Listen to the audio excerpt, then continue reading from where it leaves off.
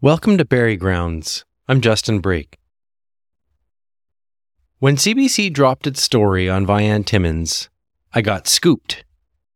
I began looking into the matter in early January after hearing from several people in the university community who were concerned about the ways the memorial president had positioned herself in relation to an Indigenous ancestor.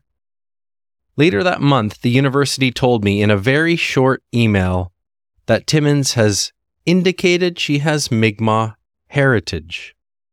Given Timmons had in fact identified as a member of a First Nation, albeit not a real one, I expected more of an explanation, especially in the post-Boyden era we're in, where there's extensive and ongoing public discourse around Indigenous identity and race shifting. The Joseph Boyden story broke in 2016. Since then, we've had Michelle Latimer, Carrie Bourassa, Mary Ellen Turpel-Lafond, just to name a few of the high-profile cases that have shown us how widespread and harmful self-indigenization and race shifting are.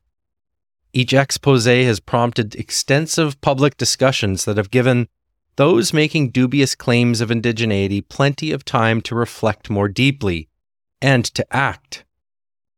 Vianne Timmons told CBC she's always been very careful about saying she is of Indigenous heritage. So how is it that the recent news coverage has sparked anger and disappointment right across the country?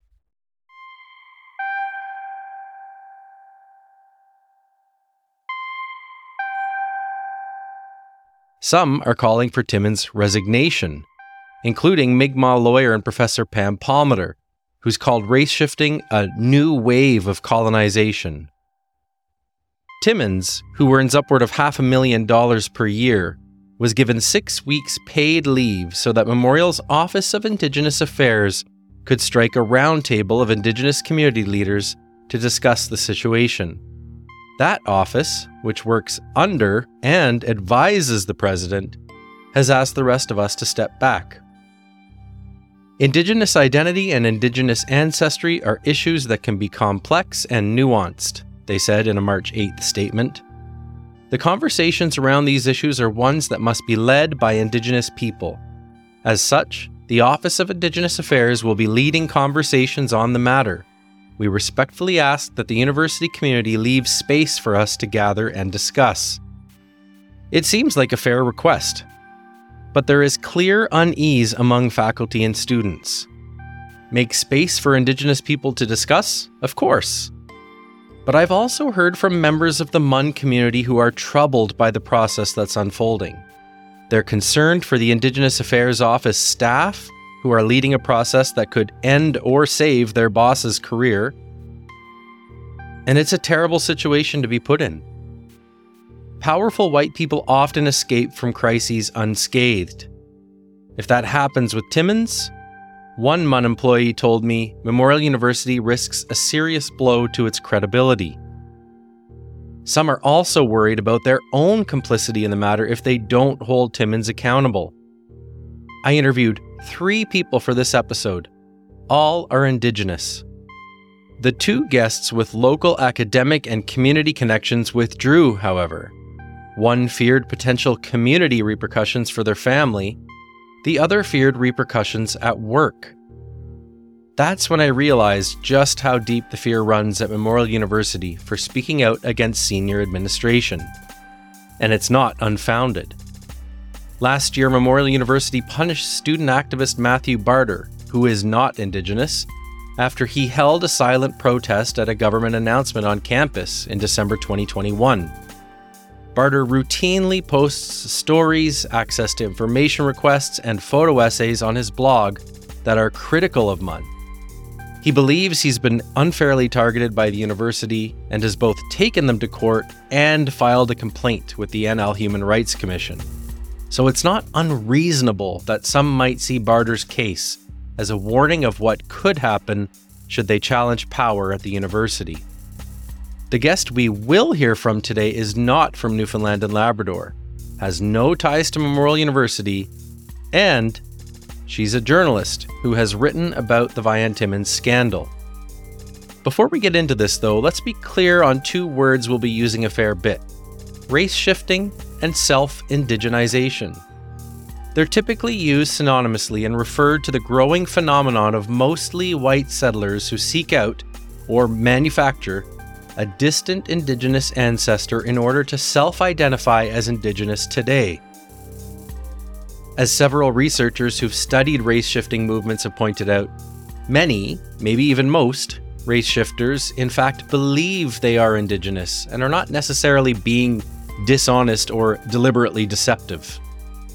But it's happening all across Canada and the US, particularly in the eastern regions, where hundreds of thousands of settlers in recent years have begun moving to Métis or Mi'kmaq identities. In episode 4 of Buried Grounds, I speak about my own involvement in this movement. I'll share the link to that episode in the show notes, and to the original essay I wrote for Maisonneuve magazine in 2021.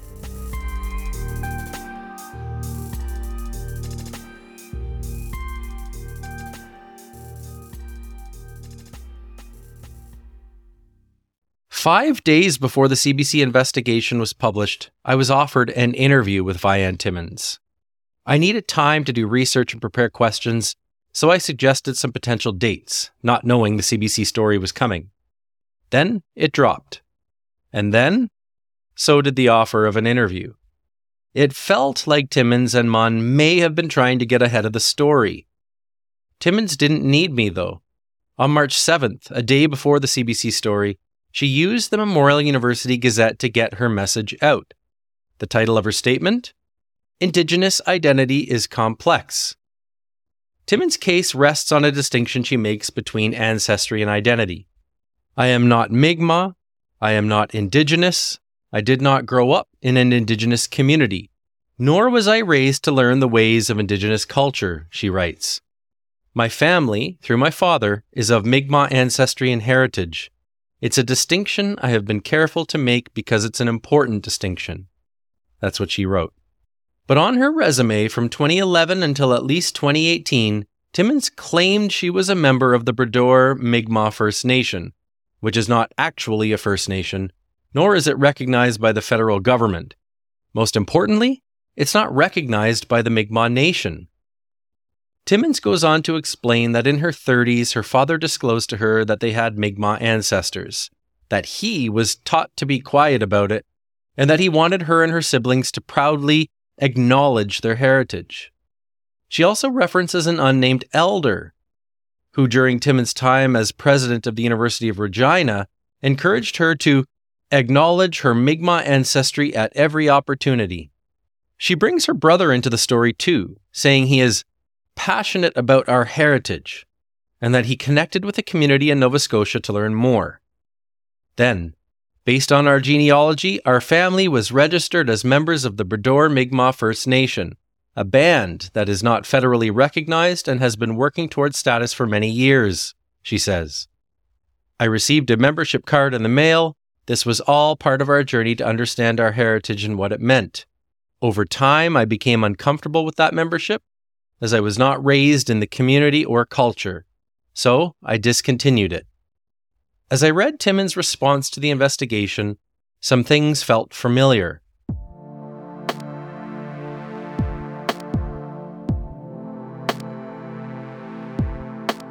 Like Timmons, I had others telling me I had Mi'kmaq ancestry, and that, I was told, made me eligible for membership in the Qalipu Mi'kmaq First Nation here in Newfoundland. But it was my fault, no one else's, that I went along with it for a time. My mistake was accepting the new narrative in my family that having Mi'kmaq ancestry entitled us to begin identifying as Mi'kmaq, and to uncritically accepting the lore that justified that narrative. My family's application to Qalipu was accepted and I was given Indian status in 2011. By that time, though, I'd begun questioning and never sent off for my status card.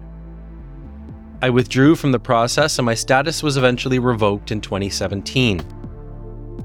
The point is, though, I shouldn't have done anything without first understanding my family history and without considering the consequences of my actions for the wider Mi'kmaq Nation. Like me, Vianne Timmons had family members and Indigenous people encouraging her to embrace and be proud of her Indigenous ancestry or heritage. She even may have had Indigenous people tell her she's Indigenous and has a right to identify as Mi'kmaq. But citing those people without doing more to make herself accountable to the people and communities she's claimed connection to, that can't be the right path forward.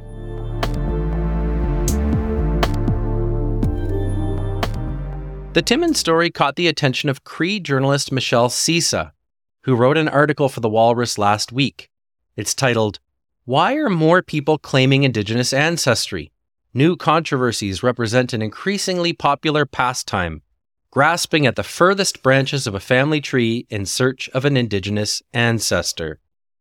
In it, Cisa explains why claiming Indigenous ancestry in professional resumes, bios, and the like is harmful. Cisa is a Vancouver-based freelance journalist and a member of the Muskeg Lake Cree Nation in Treaty 6 territory. She joins us today from Vancouver. Michelle, it's great to have you with us. It's great to be here. In your article, you say that as a longtime advocate for indigenization in academia, Timmons would know the difference between ancestry and identity, but also that she would presumably know that Canadians don't understand the difference and would therefore draw their own conclusions based on her embrace of this biographical detail. Timmons says she's always been clear that she has ancestry or heritage and that she hasn't claimed to be Mi'kmaq. You're saying that the ways she has connected herself to Mi'kmaq people and communities is more ambiguous than clear, since many Canadians don't know the difference. Can you explain? Yeah, I think Timmons is a pretty interesting example of this phenomenon because by her own admission in her CBC interview, she talks about how she was working in Mi'kmaq communities for many years. She's worked in academia. She's been an advocate for indigenization. So she's very well versed in Indigenous identity and what institutions like universities are trying to do when they attempt to indigenize. So she's not someone who's coming to it with, a really entry-level understanding of Indigenous identity. And I think that's a significant factor. She was in her late 30s when she learned this about her family. At that point, she'd worked in Mi'kmaq communities for many years. And so I think that's important context because there is this really broad misunderstanding, I think, among a lot of Canadians about how Indigenous identity works, which is that it's not something that's really explicitly connected to a First Nation or an Indigenous nation, but that it's something that you can discover about yourself that exists, in your personal family ancestry and your family tree. And I think that's kind of the damaging misunderstanding that needs to be combated, and that I think someone like Vianne Timmons would know is a common misperception. So, people who discover that they have an Indigenous ancestor from 300 years ago and start identifying as Indigenous, even though they have no ties to a living First Nation or the Métis Nation, even though they don't know what nation their ancestor belonged to. They don't have political or community relationships. So it's divorcing that identity from its political context, from its community context. It's quite a neoliberal understanding of Indigenous identity. And I think to a casual reader who reads that someone has Mi'kmaq ancestry, they don't know that that's different from saying you have Mi'kmaq citizenship. I think those concepts have just become so abstracted in the way a lot of people talk about this. So I can see how someone would make that mistake or misunderstand it or confuse those terms, think they're synonymous. But Timmons wouldn't make that mistake. She's someone who knew the distinctions, and it's clear in her CBC interview she knew them really well. She has a very well constructed defense and an explanation for her behavior. So I do think it's necessary, to dig in a little more to how she positioned herself, because it's clear that she was quite deliberate about a lot of her framing around her identity. There's another similarity between Timmons' story and those of others who've been interrogated over false or exaggerated Indigenous ancestry. This really stood out to me. When pressed to explain how she came to identify as a person of Mi'kmaq ancestry, Timmons brings several other people into her story. She doesn't explicitly blame them for leading her down a contentious path, but she does create an air of innocence around major points in her journey. She talks about how her father asked her and her siblings not to be ashamed of their Mi'kmaq ancestry because he was raised that way, to be ashamed of it. Then she introduces her brother, who she seems to suggest signed her up for membership in the Brador Mi'kmaq First Nation, which again isn't a First Nation at all. Then Timmons introduces an unnamed elder, or elders, it's not clear how many, who she says she consulted with before accepting the 2019 Inspire Award for Education. Of one of the elders, Timmons said, "She was very clear that by accepting it, I was acknowledging the work that was done, but also acknowledging my ancestors. I was not comfortable at first taking it until I consulted with the elders." Timmons told CBC she had informed an elder that her ancestor was alive in the 1600s. Michelle, people accused of race shifting often talk about the roles other people had in their embracement of indigeneity. What do you make of this? There's a few interesting things about that. I mean, you do often hear people talk about elders or the elders in this very general way. And again, I think, a lot of people are looking for acceptance. I think it's possible for anyone to find someone who will validate their story. I'm not sure that's what, Timmons is doing, but to say I did this because an elder gave me permission is a way of shifting that responsibility. I think that there are a tremendous number of elders, especially elders who did grow up with a really strong lived experience of enduring that shame and the trauma of living through an era where being Indigenous was seen as shameful. They do come to this with a lot of compassion, and they are encouraging people to reconnect, to find their families, not to live in shame. That is different from accepting accolades or positions. I think the way reconnection is described in relation to professional roles is so fascinating because it's not a form of reconnection to take a job for an Indigenous person and say that's your reconnection. Reconnection is about finding your family and community. And so I always find it bizarre in these stories when people say, well, I'm reconnecting, but, as I'm on that path, I've also applied for this grant or taken this job. So that's an interesting element. I also think, that narrative around shame is troubling because it is, to me, an appropriation of an experience that doesn't seem to belong to her family. The shame that a lot of Indigenous people feel around their identities is a product of being put in these systems of forcible assimilation, like residential schools, being part of the 60s scoop generation where they were adopted into families who held pretty racist beliefs about Indigenous people.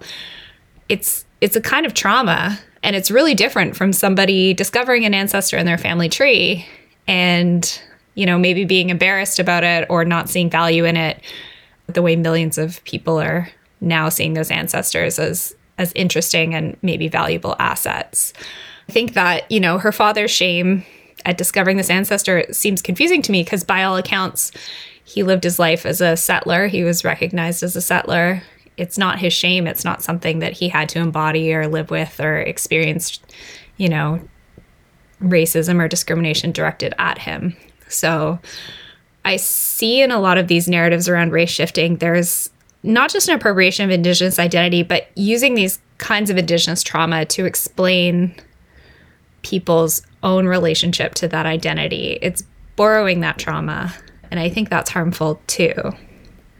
Despite her withdrawal from the Brador group in Nova Scotia and removing that reference from her CV, Timmons continued to publicly identify with her Mi'kmaq ancestors.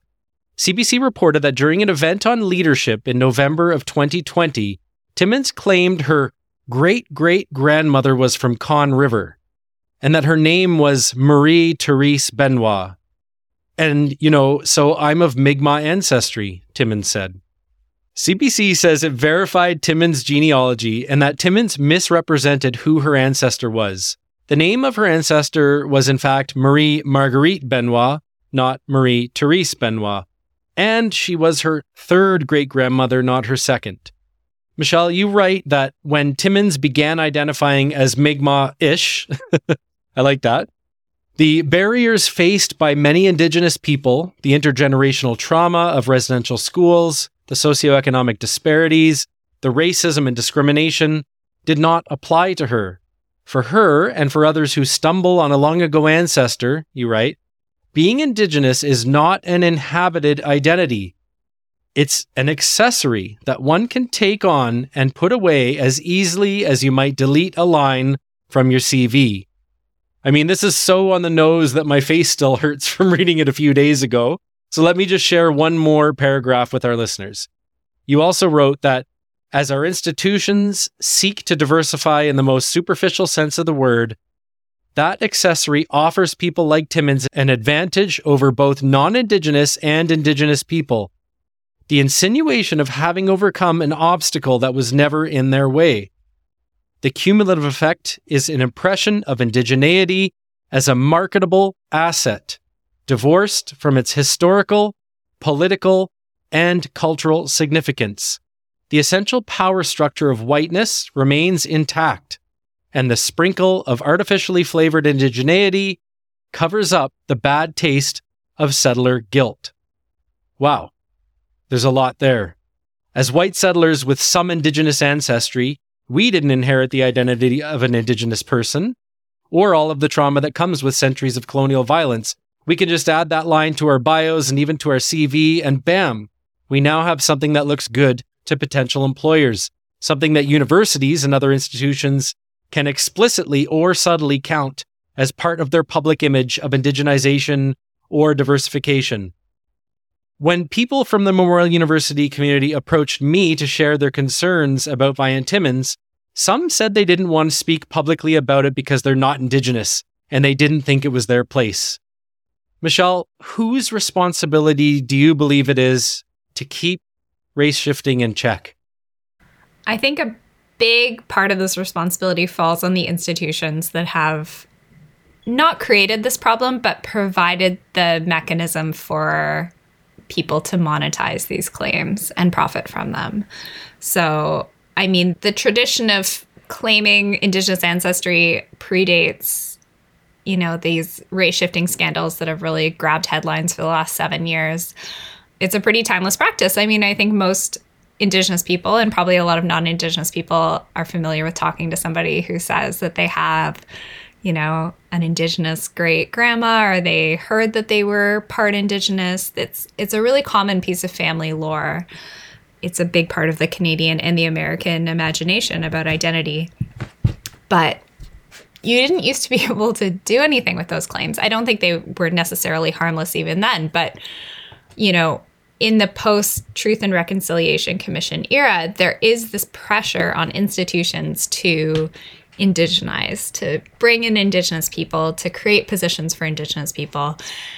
And a challenge, especially a challenge in academia, is that there aren't a lot of Indigenous people to hire sometimes because they've been marginalized from the academy for so long. So, Indigenous people are underrepresented in graduate programs and PhD programs as faculty. And when everybody is trying to hire at once, there's a supply issue. And so I think that institutions had very loose standards because they all wanted to have good numbers. They want to demonstrate that they're hiring Indigenous people. I think they're incentivized to do that because a lot of research funding or grants that universities also rely on as revenue streams prioritize projects that have Indigenous people involved as researchers or investigators. So I think for a university, if they can hire someone who checks that box, often they're not really concerned about anything beyond the box checking. And that's a problem. We've treated Indigenous identity as a qualification for jobs, but we haven't even applied the same kind of rigor as other qualifications. If you applied for a job that required you to have an academic credential, presumably the institution would care if you did. But they haven't applied that scrutiny to Indigenous identity, which is, a big reason why sometimes they're hiring people. They're hiring people into roles where they're supposed to be teaching about Indigenous history or Indigenous culture. And if you're hiring someone who doesn't really have that background, then what are they teaching people? What's the validity of that? That's an enormous problem. And it's a problem created by institutions. So now they're in a bind because they know that they have a lot of these people in their walls, like within the institution, teaching in senior positions, and they don't have mechanisms to get them out. So that's an institutional problem. That's where I think it has to be the responsibility of the institution, because Indigenous people can't fix this problem themselves.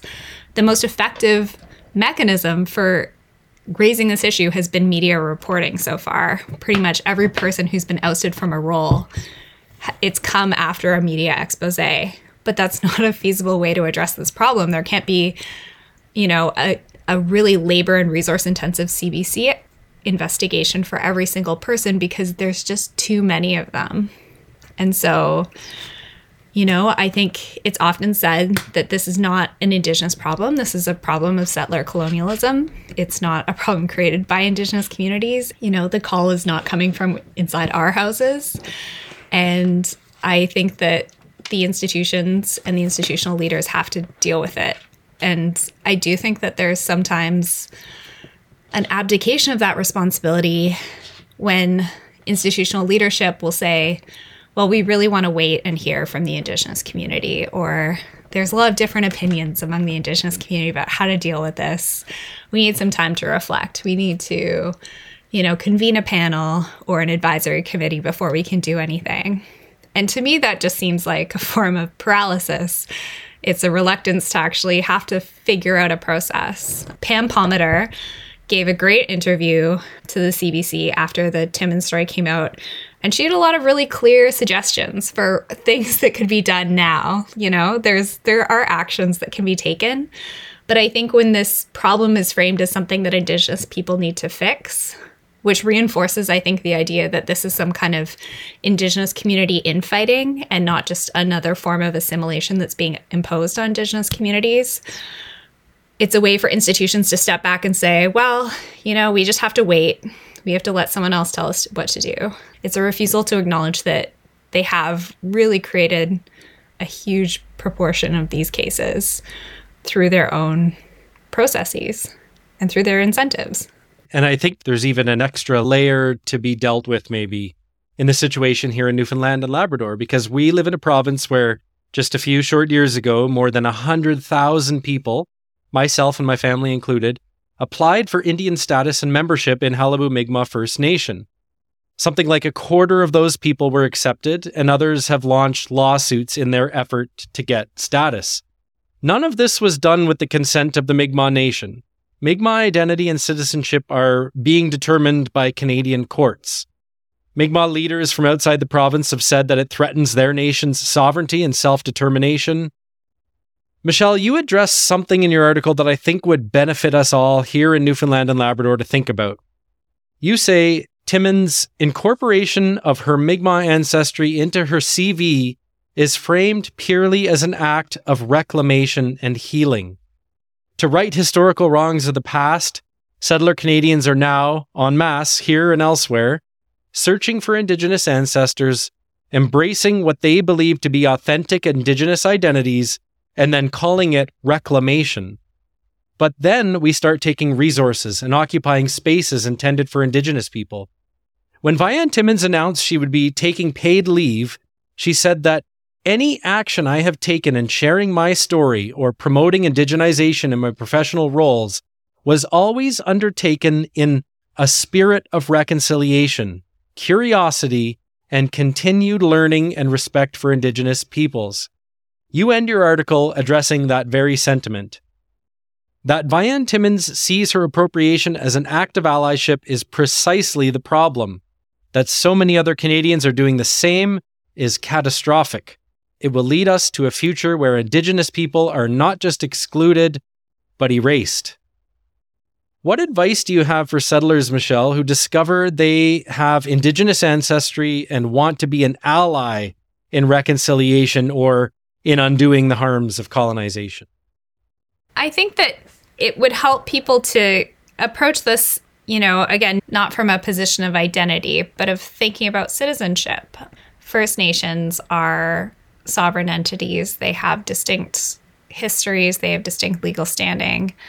And, to claim that any group of people with a distinct connection to Indigenous ancestry who can form a collective and start calling themselves the First Nation is the same thing, is really harmful. I mean, I think this is where it helps to step back and look past the individual claims and individual stories to their collective impact. On the surface, somebody saying, I found out I have an Anishinaabe ancestor. Isn't that amazing? I'm so thrilled. I'm going to learn all about this new culture, this culture that's new to me. It doesn't sound so bad. But when you have tens of thousands of people doing that and, banding together saying, well, why don't we have access to treaty rights? Why don't we get those benefits? Why can't we apply for these jobs that are meant for Indigenous people? It really is no different from assimilation, except instead of trying to get Indigenous people to assimilate into Canadian society is just trying to assimilate into Indigenous society. It's diluting indigeneity, the same way with the same goal, which is getting to a point where you can say, well, what's the difference? There's no difference. I'm Indigenous, you're Indigenous, we're all Indigenous. We don't need these rights. We don't need these nations. We don't need to recognize these histories. It's all the same thing. And that's very alarming. And that is what a lot of these groups, these nations that have sprung up, are trying to do. We can see this in court challenges in Ontario and Quebec, where these sort of self-declared nations are really fighting for land and land rights and access to resources, hunting rights and fishing rights. The goal is to have what they see as, what should belong to them, what they think Indigenous people have.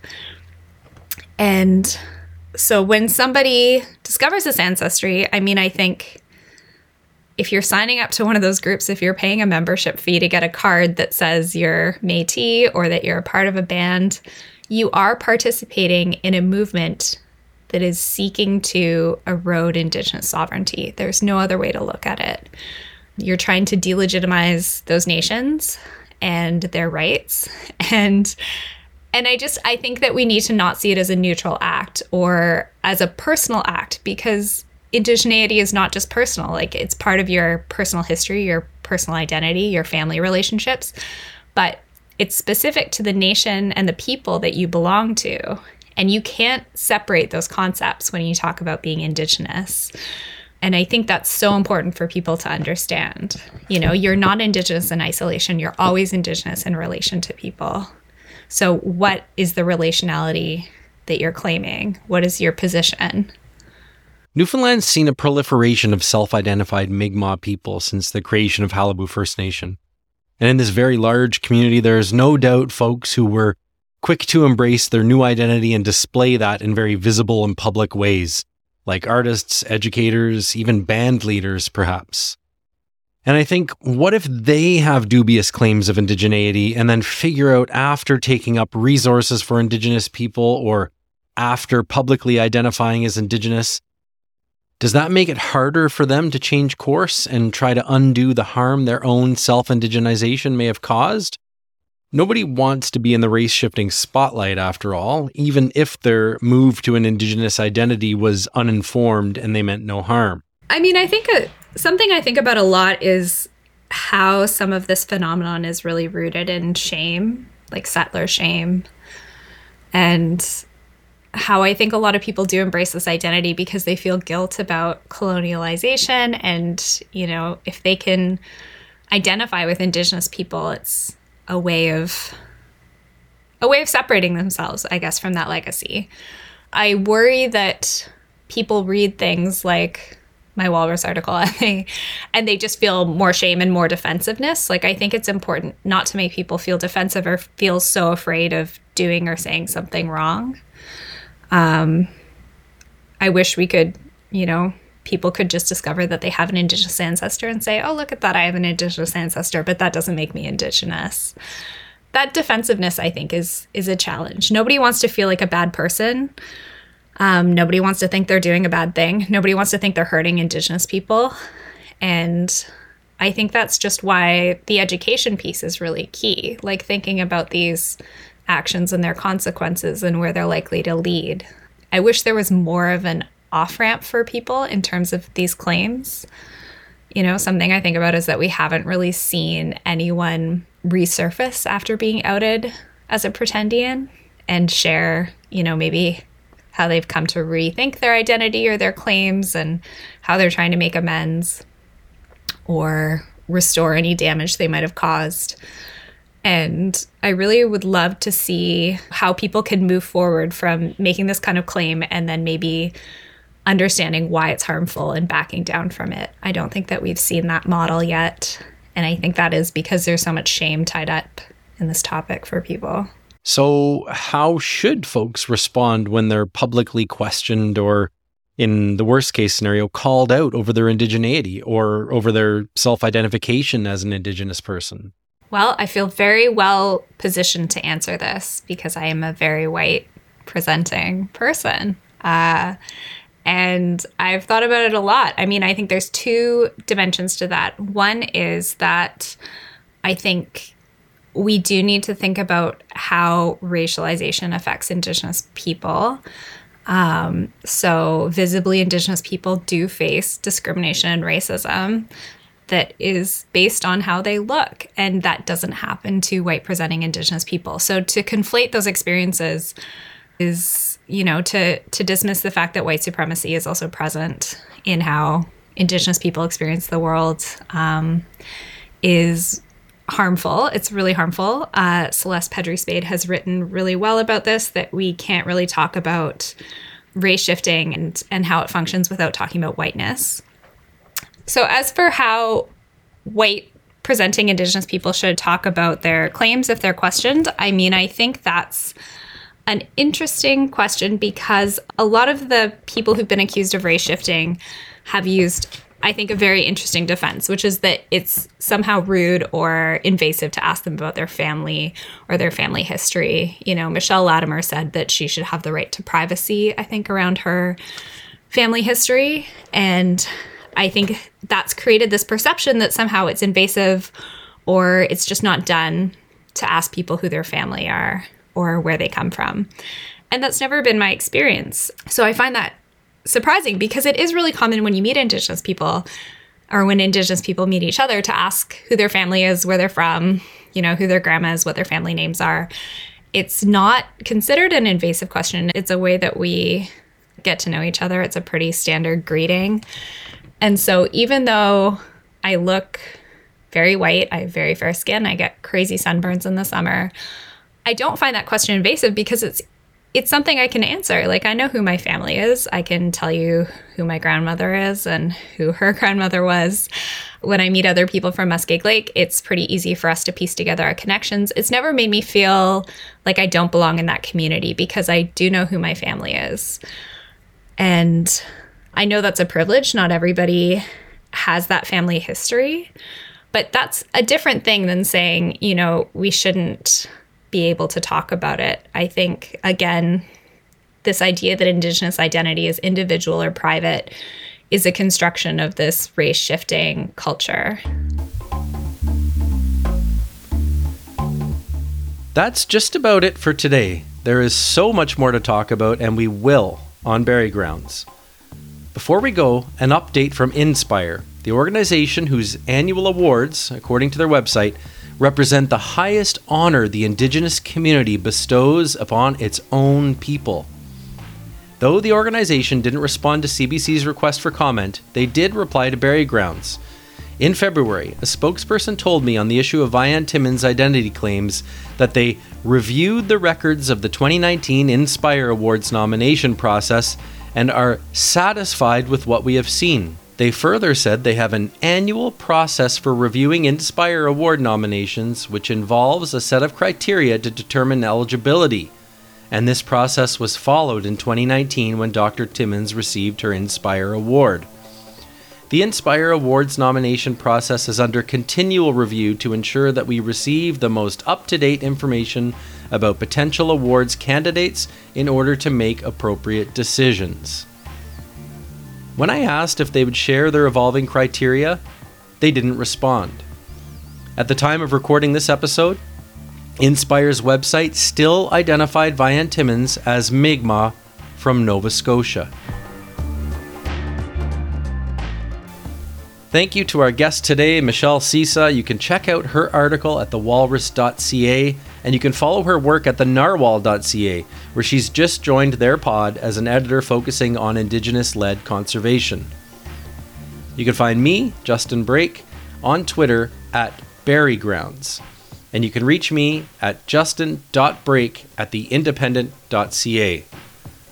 One more thing before we go. The Independent is largely supported by readers and listeners like you, and on April 1st, the Indie will hold its annual gala fundraiser at the Lantern in St. John's. Hosted by none other than the 2015 Canada's Smartest Person champ, Katie Warren, the event will feature a silent auction, snacks, a cash bar, and music from DJ Hernia. Oh, and of course, the dancing that will undoubtedly ensue. Check out theindependent.ca for more information. I'm Justin Brake. Thanks for listening.